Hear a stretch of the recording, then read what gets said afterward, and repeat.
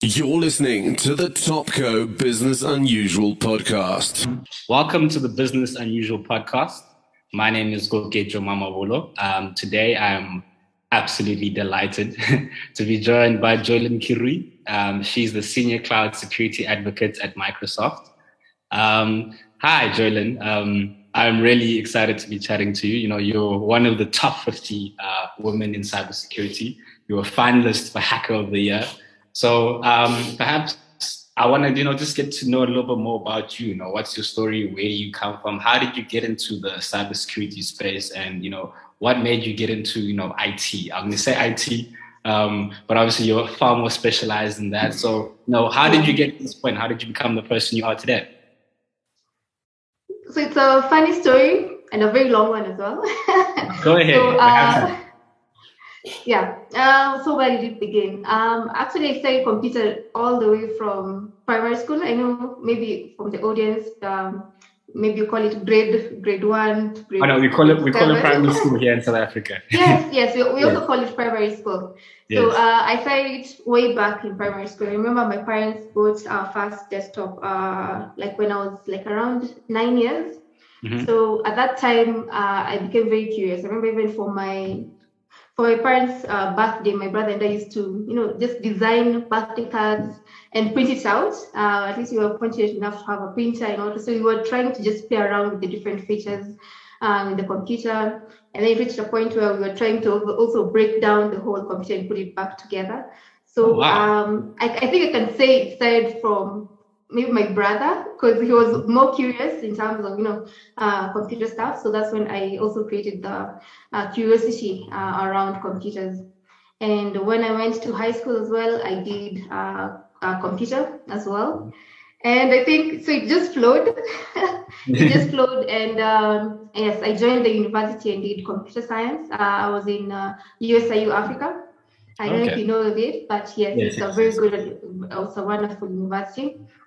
So when I was in USIU, I mainly focused on software development. So I developed so many systems, and that's what I thought I would do throughout. That was my passion. Mm-hmm. But I remember one time, one of my systems actually got hacked. So that's when I was like, okay, so what should I do to build more secure products? Mm-hmm. So that's when the school at the time was offering this beginner certification. It's called Certified Ethical Hacker. So I just joined it. It was held during the weekend. So I do my normal classes during the weekday and CH in the weekends. And also, as well as that, just doing a lot of research around secure coding. Obviously on YouTube, there's a lot of resources on YouTube, and just Googling as well. Google is a skill that everyone should have. Yes. So that's how I ended up just, trying to get into cybersecurity in order to build more secure products. So I usually say when you're building a product or you're building a system and you don't have security incorporated in your system, it's like you build a very beautiful house and you leave it without doors and you leave it without windows, just for everyone to enter and take everything, all your valuables. So that's when I developed the passion of, secure coding. And when I graduated, I actually didn't apply. I was headhunted into the top company in Kenya at the time. It still is the top company in Kenya. It's called Safaricom, where I joined as an information systems auditor. And after that, I joined the cybersecurity department as a SOC analyst and then as an assurance officer. So an assurance officer is basically an ethical hacker, where you're involved in projects from the onset all the way until the project goes live, whereby you try and emulate everything a hacker would do to break down a system. So it's very interesting. You get to interact with a lot of systems. So if you think of anything IoT, if you think of anything infrastructure, if you think of anything database, I have tried to hack them, and I have managed to hack most of them. So in terms of the learning landscape, I have managed to learn a lot of the ecosystem in terms of technology with the aim of breaking them and just showing the vulnerabilities that are in those systems. So that's how I actually got into cybersecurity. It was not like I wanted to, but it just happened. So funny enough, in terms of my passion for software development, nowadays I just work with developers in terms of training them on secure coding, and also not just developers, but also organizations and also users, just to make them aware of cybersecurity, how to keep themselves safe. I joined Microsoft last year as a senior cloud security advocate, where I'm mainly working as well with communities in terms of also just talking about security, DevSecOps, and it's quite interesting. So could you perhaps tell us a little bit more about your role? Because you have a very interesting title. So I'm going to call myself a layman, a senior cloud security advocate. We do most of our work on, our work is cloud-based, so I'm a writer. So could you perhaps tell us a little bit about your role at Microsoft? What is your role as a senior cloud security advocate involved? What are you doing on the day-to-day? What is your role involved? Yes. Okay, fortunately or unfortunately, it's nothing to do with law. Some people think, okay, so you're an advocate. Advocate of the High Court? No. So it's just mainly to advocate for cloud security, and whereby I'm working with product teams as well from Microsoft, just to bring all those cool features that are being brought out from Microsoft to the community, and also getting the community feedback as well, just to build better products. So at least Microsoft can build better products. And also as well, I work in terms of empowering. My main topic of discussion is always DevSecOps. So just working with developers in terms of helping them to code securely. And so that's what I mainly do. So you'll find me in conferences, you'll find me blogging, you'll find me just anywhere developers are. I work mainly with communities. And that's why I'm even I do a lot of mentoring as well, just to make more and more people to be more aware of or be more cyber safe as well. So I'd like to think of myself as sort of developer relations, developer advocacy in a way, but cooler. I noticed you gave a training session about DevSecOps, and obviously that was my first kind of introduction to it. So perhaps, for people who don't necessarily understand or know what DevSecOps is, could you give us a quick crash course? Sure.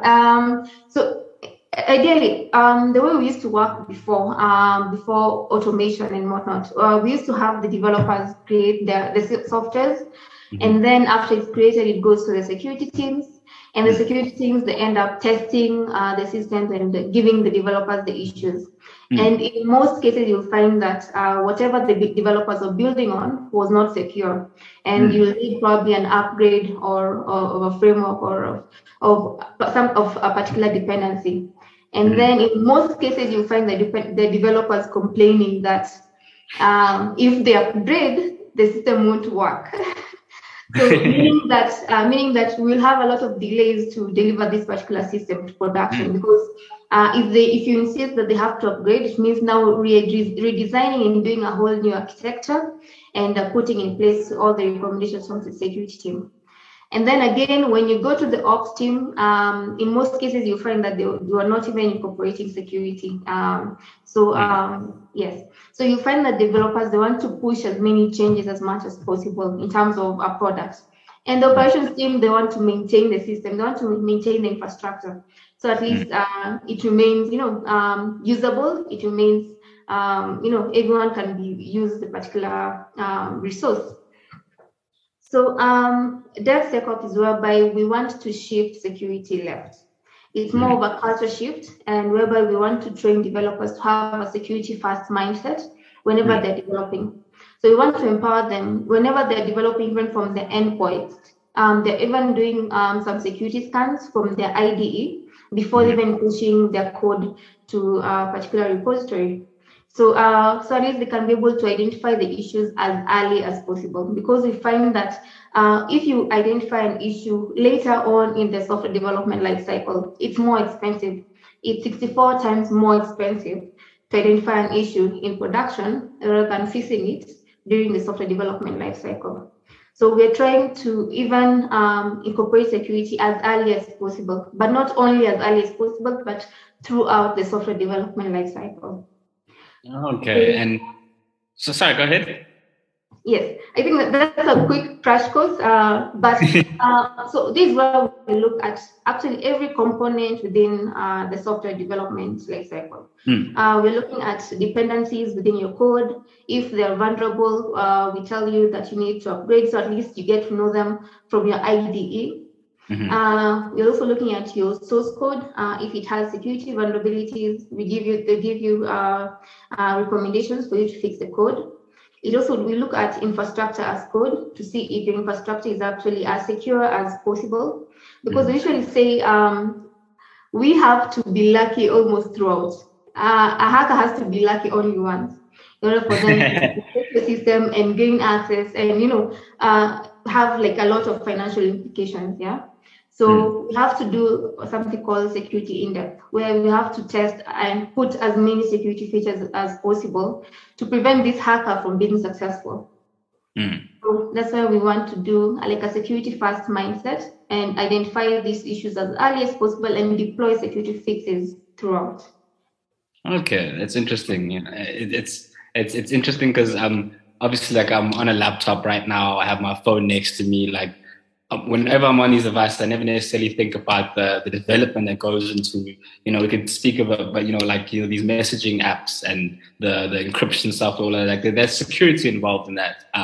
And you're one of the speakers at the upcoming Africa Tech Week conference. So, perhaps let's link this to Africa. So do you find that on the continent, how are people relating to cybersecurity on the continent? So like, what does the landscape look like? Are we, as the continent, and I am generalizing, as people in the African continent, the businesses and the people, are we adopting the sort of practices you just mentioned now? So like, is DevSecOps, is it taking off in Africa and cybersecurity in general? Or do you find that companies are more aware now of, threats to their networks? Because, here in South Africa, we recently were named as, I think, we have the sixth highest rate of cybercrime in the world, so it's something that's really relevant to South Africans, but, it somewhat feels like it's not necessarily a topic of conversation. So as someone who's within the industry and, who has a kind of a line of sight of the entire continent, what is the landscape like? How are people reacting? Are we doing enough? Do we care enough about cybersecurity?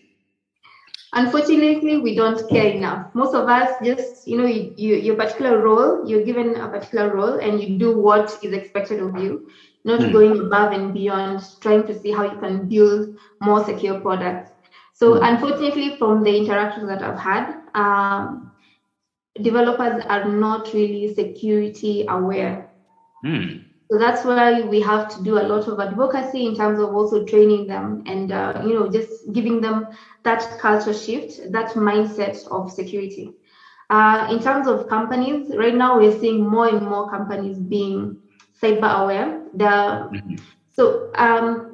it has to be very intentional in terms of even governments, because like here in Kenya, they order like for any financial institution, they have to have security professionals, and you also have like to have a data protection officer. So at that time, I think that was like 4 years ago. So at that time, there was a drive of, we really want security professionals. So in order to meet in order for them to be compliant. But you see, we don't have these regulations like throughout Africa. We don't have like, especially small companies or small startups. They just have the normal dev team, the developers. They just have a QA person. They just have the project lead. Most of them don't have, they don't see the need of a security professional. But that's why we're saying, even if you're a startup, you really need a security professional throughout, not only ad hoc or on need basis. So that's why we're trying to empower more and more companies and more developers as well to be more security conscious. But as of now, we are not yet there for sure. So are you finding more success in speaking to businesses or to developers directly?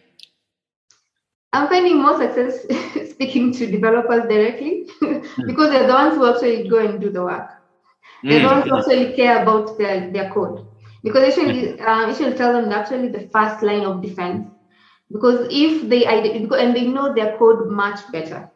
They know what they were thinking when they were coding this, when they were incorporating this particular function and they were doing this.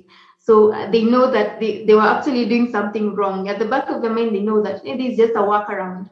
So it makes more sense to speak directly to the developers and make them more aware, because now they'll even talk to their companies and say that, by the way, from this particular forum, I learned about these secure coding best practices. I think it would be best. So at least they can also empower their companies to incorporate some of those best practices, or even the security infrastructure that's needed, like web application firewalls, data loss prevention, a lot of more security infrastructure tools, systems to be incorporated. Yeah. Okay. So what are the major trends right now in your sector? So in the cybersecurity space, like what are so obviously we mentioned DevSecOps, and that's as you mentioned, you said it's a cultural shift. So, are there other cultural shifts happening within the space? Within DevSecOps? Well, in cybersecurity in general. So in cybersecurity, not really. I usually find the more time changes, the more things remain the same, because as per the CIA triad, all we want to maintain is the confidentiality, integrity, and availability of data and of the system. So whatever system or whatever new system is developed, it's all based on the CIA, just to make sure that data is secure, integrity of the information remains, availability of the data is always there. So yes, we have so many new tools, so many encryption tools, so many. We have so many other things, but they just build on maintaining the integrity of the data and the confidentiality and the availability of the data and the students. Yeah. So the data that companies are working with, businesses are working with, and so in South Africa recently we had the POPI Act, the Protection of Private Information Act, which kind of tries to address the issue of so even when I'm on my phone and I'm on Twitter, for example, every time I'm scrolling or I click on something, I'm creating data, and I'm not necessarily seeing the kind of the visualization of the data. I'm not, but like it is out there and it's being used. So, do you think that when it comes to securing people's data, so is the onus more on developers or the businesses that are gathering the data? So, should developers be more aware of how they build systems that collect data? Or should the businesses that are, employing the developers to create these systems, are they the ones with the ultimate responsibility? So, like, what's the developer's role in this, and what's the business's role in protecting people's data? It is up to the business, because when your customer data gets leaked, it's actually your company name that's published or is at fault. Yeah, it's not the particular developer's name, isn't it? So the business has to enforce some measures or best practices that the developers have to enforce. So I've seen most companies, they don't do like a lot, but they do the minimum in terms of what developers should enforce. So you'll find that they have like a particular checklist of things that are supposed to be met in order to be compliant within the business. But it's usually not a lot in terms of getting into details, in terms of how to actually code securely. But they usually say nowadays, it's someone's responsibility, the developer's responsibility to code securely, but if the business name at risk, if the system is compromised. So yes, the business has to take initiative in terms of putting in measures or policies, security policies that have to be met by the whole team, not only the developers, but also users, because maybe even through like a phishing attack, through an email, you never know, so something can be compromised within your network. So it's all about just empowering every single person within your company, within your organization, not just the developers. But also the developers, they also have to be empowered. So even if they'll be taking on more tasks in terms of doing some QA tasks, in terms of doing some security tasks, yes, they need to identify that they're actually the first line of defense. What they do really matters, because they also don't want at the end of the day, a system is compromised and then the business starts looking at them, who was developing this? So in DevSecOps, we're trying to remove that blame game, because we've seen previously toxic culture whereby if something is compromised, then they're like, who actually used Base 64? They're like, so we're trying to identify these issues as early as possible. So at least it's the company that actually embraces all these. If there's something that will compromise, they actually embrace that and they actually check throughout their other systems if there's the same vulnerability throughout the other systems. So the vulnerabilities teach them something. Yes. They learn something, because I'm not sure if you're familiar with Nassim Nicholas Taleb. So he's a philosopher, and he mainly works in with to do with, I'm going to say probability, but he speaks a lot about risk. And when I think about cybersecurity and what you've been speaking about, and you just said now the developers are the first line of defense. Would you say that developers have to think about risks that they haven't necessarily thought about? So, for example, we had Bob Mwesta, and we had Bob Mwesta on our podcast recently. He's also a speaker at Africa Tech Week. So he says that, and he's talking generally, but he says you should find out what you don't know. You don't know it. And Nassim Nicholas Taleb says a similar thing. He said the things that are most dangerous, because he works mainly in trading. So he says the biggest risks when you are trading are the kind of the ones that you don't know about. So you shouldn't be worried about losing a little bit here and there. What you should be worried about is that one major bad decision that ruins everything. So I can imagine in cybersecurity it's a similar thing. Like you just made I think the perfect analogy. For someone who's working to develop the system, you need to be lucky throughout the process. But a hacker just needs that one opportunity, to do it. So I'm wondering then about the ethics.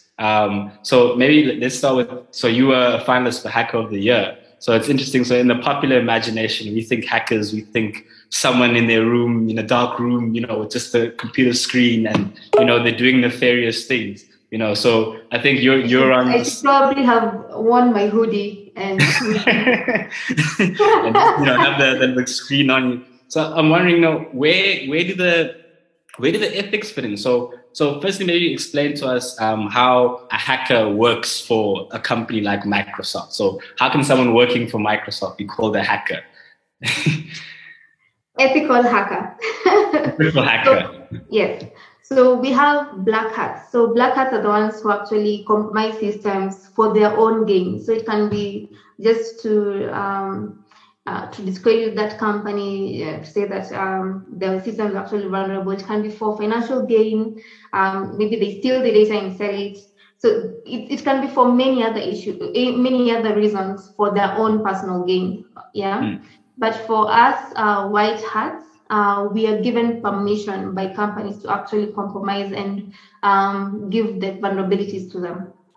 So, but it reaches to a particular extent. If a system is actually live, and you actually identify a particular vulnerability that would break that system or like make it, not usable, there's usually a line that we don't cross. So we tell them that, this system is actually vulnerable to this critical vulnerability. Can be like a remote code execution vulnerability. If I compromise this, I'll be able to compromise actual customer data. Oh, wow. But if they give you the go ahead to actually try and maybe try and break the system, maybe it's at a time when traffic is low. So you can do, maybe if it's on the weekend at maybe 11 p.m. when traffic is low, and trying to compromise it. But in most cases, they say just do it to a particular level where you're not actually compromising the functionality of the system and the availability of the data. So so that's where in most cases you have to sign like an NDA, you have to sign a contract whereby you're actually given permission. Otherwise, Otherwise, you'd end up being in problem. Yeah. Mm. But I'm seeing more and more companies as well having bug bounty programs in Africa. So by bug bounty program, we have like for Microsoft, we have a bug bounty program whereby if you find any issues with the Microsoft systems, you can tell them, you can tell the issue in detail, and then you're given money for that. Yeah, you're given money as per the criticality of that particular issue. So we also have very many other companies in Africa, not as many, because as of now, I think it's just maybe around maybe 10. We are not yet there, because I think I would challenge more and more companies. If you have systems in production, just try and put it up on a bug bounty program like HackerOne, like Bugcrowd. There are many others. So at least we do responsible disclosure. So we usually say that when a hacker finds that vulnerability and they give you that issue, it's called responsible disclosure. And in most cases, when you're enrolled in those bug bounty programs, you have to sign things, you have to be compliant. So at least you don't cross a particular line, because you're actually given a permission to compromise those systems.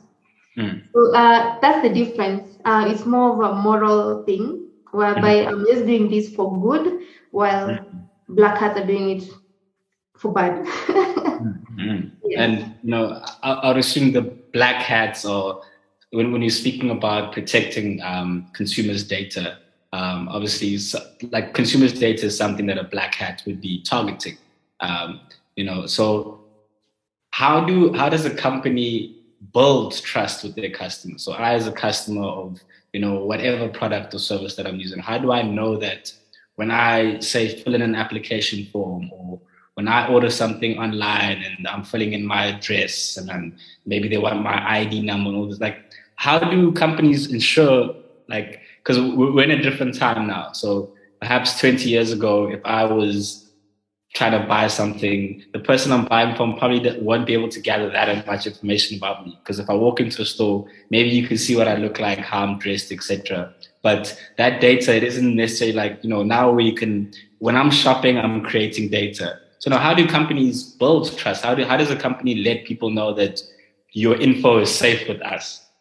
Yeah. You actually don't know, like, fully. Because we've seen scenarios where companies say that, yes, you can use this chat pro platform. It's end-to-end encrypted. You've seen that, yeah? We have we have like 2 ways SSL enabled. We have data encrypted at rest, data transmission that's actually encrypted. But in actual sense, so there's a difference between, marketing and PR and what's actually on the ground. So in most cases, you'll find companies just say, yes, we have encrypted your data. But yeah, and then now you see that some people are saying, as in, you're chatting to someone about this particular sport shoe, and then out of nowhere, you're seeing that sport shoe everywhere. You're going to Google, it's there. You're going to so Instagram, it's there. You're going to Facebook, there. And then you're wondering, okay, wasn't this like a private chat? So wasn't this meant to be encrypted, or So in most cases, I think you need to do your due diligence as well. If you have the capability to do reverse engineering of particular systems, if you're really keen on security, you can try and see if you can actually compromise it. And also do, because we have a huge community of security researchers as well, just try and do a lot of research as well and see what others have done in that particular system. If it's a particular platform or firmware for a particular device that you want to buy. So you can also do a lot of research, because you have platforms like ExploitDB, whereby people have given exploits for particular firmware, for particular systems or applications, and then you just do your due diligence and see, okay, so what level of trust has been enabled for this particular system. But in most cases, most companies, they need to be compliant in terms of having third-party auditing done. So in most cases, yes, it's done, and then it's known that yes, this one has been accredited by this particular maybe audit firm. Yeah, but in most cases they don't publish the findings. Yes. But if you want to actually, if you're really curious to see if actually my data is actually encrypted, try and do some bit of reverse engineering for your own self, but not to the extent of actually compromising systems or, So don't get caught saying that I told you to do reverse engineering. It's interesting that you mentioned the fact that it's somewhat on the consumers themselves, because often when we're talking about data and data sharing, because as much as I can say that when I'm using the internet and I'm buying some particular product, so it's interesting one that you mentioned that sometimes you'll be having a conversation and then you get an ad. So I work here at Topco Media. The other day, I was having a conversation with my friend, and we had an event, and I was mentioning that to him. And a few days later, he sends me a message with an ad from Instagram from Topco Media. And he'd never gotten a Topco Media ad before. And it's interesting but in some senses, and this gets me onto like the ethics. In some senses, there's a reason why companies are collecting data, and there's a reason why I, as a consumer, am willing to give that data. So do you think then that we're at a space where it should be more on the businesses necessarily to consider how they use data, or should it be both sides? Should we be more in conversation with each other as the business community and as consumers? Should we be talking more about what data is important and how data should be used? Should we be giving that much data? So where does the conversation start? Is there a point where business and communities can meet to discuss data sharing? Yeah, that's an interesting one. So if it were up to me, I wouldn't share any data. But in order for most of these businesses to survive, they actually have to, to sell data. So in most cases, they do data anonymization. So at least it doesn't direct or it doesn't link to a particular user. Yes. So at least that's where we talk about PII data, because in such a case, we don't want personal identifiable information to be sent out or leaked to other or sold to other companies. So but it's up to the business to make sure that if they have to share data, as in terms of statistics, in terms of dashboards, in terms of to advance their business, they anonymize the data, so at least it doesn't leak any PII data and doesn't direct back to a particular user. Because in such a case, you're not compliant to data privacy, for GDPR. I know for most countries, they have their own data protection or law that's enforced. So I know most of them are hand in hand with GDPR. So you have to make sure at least whichever business, if you're a business, make sure that you're compliant and you're protecting your customers' data. Because the fine is really hefty in terms of if you're actually found to be disclosing customer data, customer information, you actually fine a lot of money. I think for GDPR it should be 6% or what? 6% of your worth. It's really a lot of money. Yes. I'm thinking now from the tech perspective, as a tech company. So we another person on our podcast, Stafford Macy. So he's the former CEO of Google South Africa. So he in the conversation he had with our CEO Ralph Fletcher, he mentioned and he took the big example of the developments in tech right now. So we're at an interesting point in how technology is affecting our lives as humans, and he said that the gap that he notices is that perhaps more tech companies need people in the room who understand humans, so a developer obviously really understands, coding and kind of how systems work, but, perhaps someone from, maybe a sociologist, for example, could maybe better understand how when you collect data and then use it for a particular purpose, whether that be marketing or or etc. Can affect. So do you think it'll be worth it for more tech companies to have certain people in the room who can, when the developers are getting a little too ahead of themselves, getting really excited about a particular thing, to say, hey, how is this going to affect our consumers or potential consumers? Yes, definitely. Like for Microsoft, you have those people. So they're not really like tech people, but they work in tech products. So you'll find, I know a couple of people who did sociology, who did, psychology as well. So they bring that human aspect into a product. So it's not only in terms of user interface and user experience. So it's just also in terms of, the psychology around what your product is actually doing. Because, I would be really pissed if I'm using a particular product and then I'm like, okay, so my data was actually sold. So as in that would bring, bad feelings towards a particular company. Yeah? So yes, you need this kind of people who actually know the human emotions, how the human behavior actually is. You're one of our speakers at Africa Tech Week. I'm really excited to hear you speak. So I just wanted to kind of find out from you, why do you think it's important to attend a conference like Africa Tech Week? So why does it matter?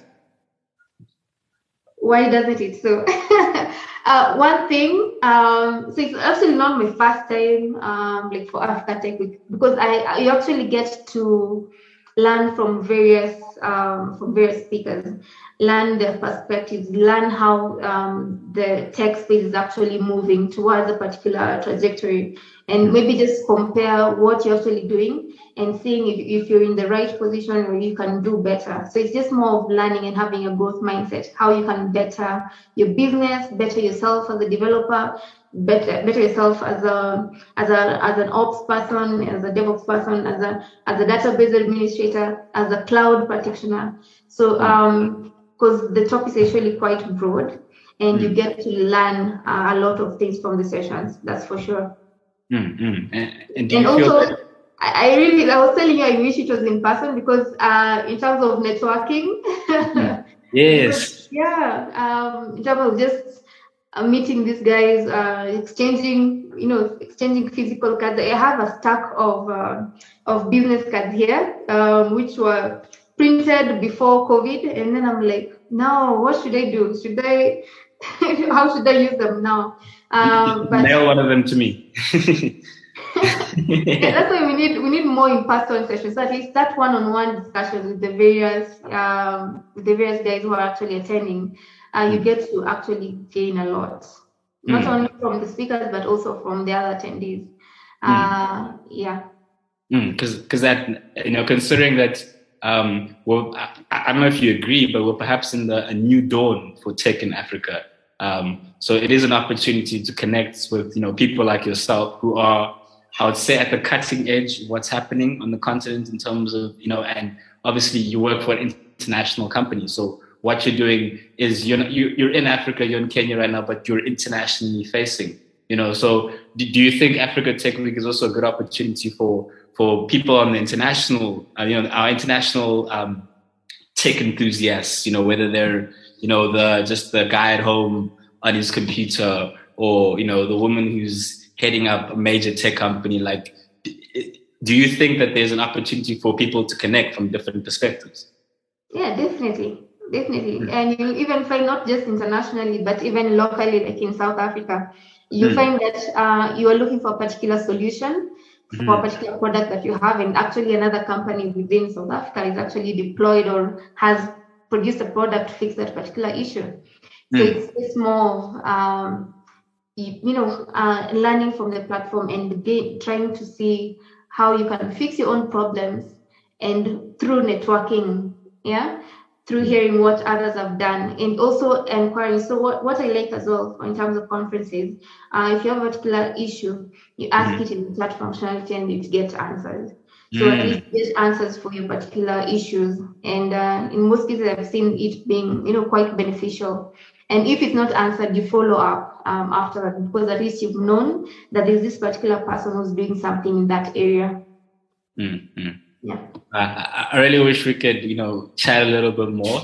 But I feel much better knowing that, you're coming to Africa Tech Week and you're excited to be there. So I'll definitely be able to hear more from you. And so will our audience. So, Joylin, I just want to say thank you for the conversation. I feel like how your mentees and trainees must feel. I feel like you've given me a lot of knowledge and quite a few things to think about.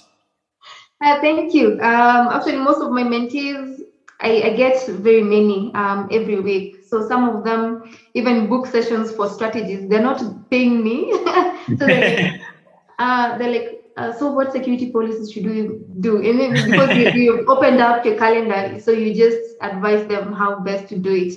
And it's quite interesting because even when you're talking to mentees, you get to learn a lot from them as well. So that's what I really like enjoying. I enjoy that as well. And I'm excited to learn more from you at Africa Tech Week. Excited to be there. All right. Thank you, Joylin. Thank you so much for joining. And I will definitely see you soon. Thank you.